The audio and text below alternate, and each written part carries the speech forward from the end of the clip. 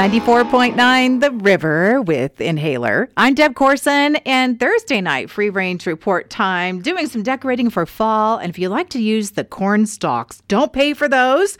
They are free at the community garden at Ustick and Maple Grove. Only take the ones that have been cut. Don't be cutting the ones that are still standing.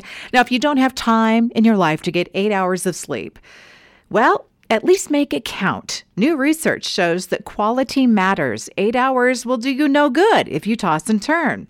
GQ published a fascinating look into the world of elective leg lengthening. I didn't know that you could do this for cosmetic purposes. It's mostly men getting it done. The price is between $75,000 and $150,000, and it's painful.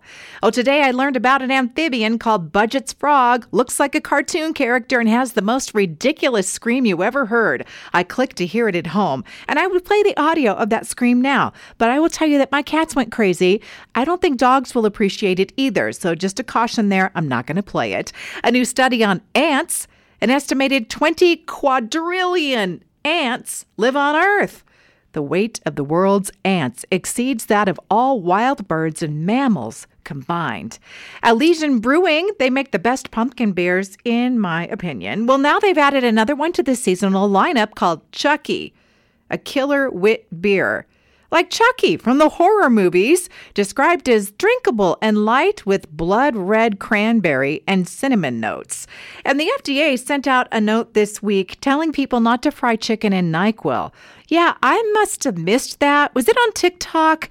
I had no idea that, people were doing this. And they eat the NyQuil chicken because they get some kind of weird buzz from it. I have no assessment on whether that might taste good. But there is a risk of overdosing, and you could ruin your liver. Now, I will tell you that many years ago, I went to Voodoo Donuts in Portland, Oregon, and they used a NyQuil drizzle on one of their donuts. And I didn't purchase it because I don't even like the taste of NyQuil, but later they got in trouble too from the FDA.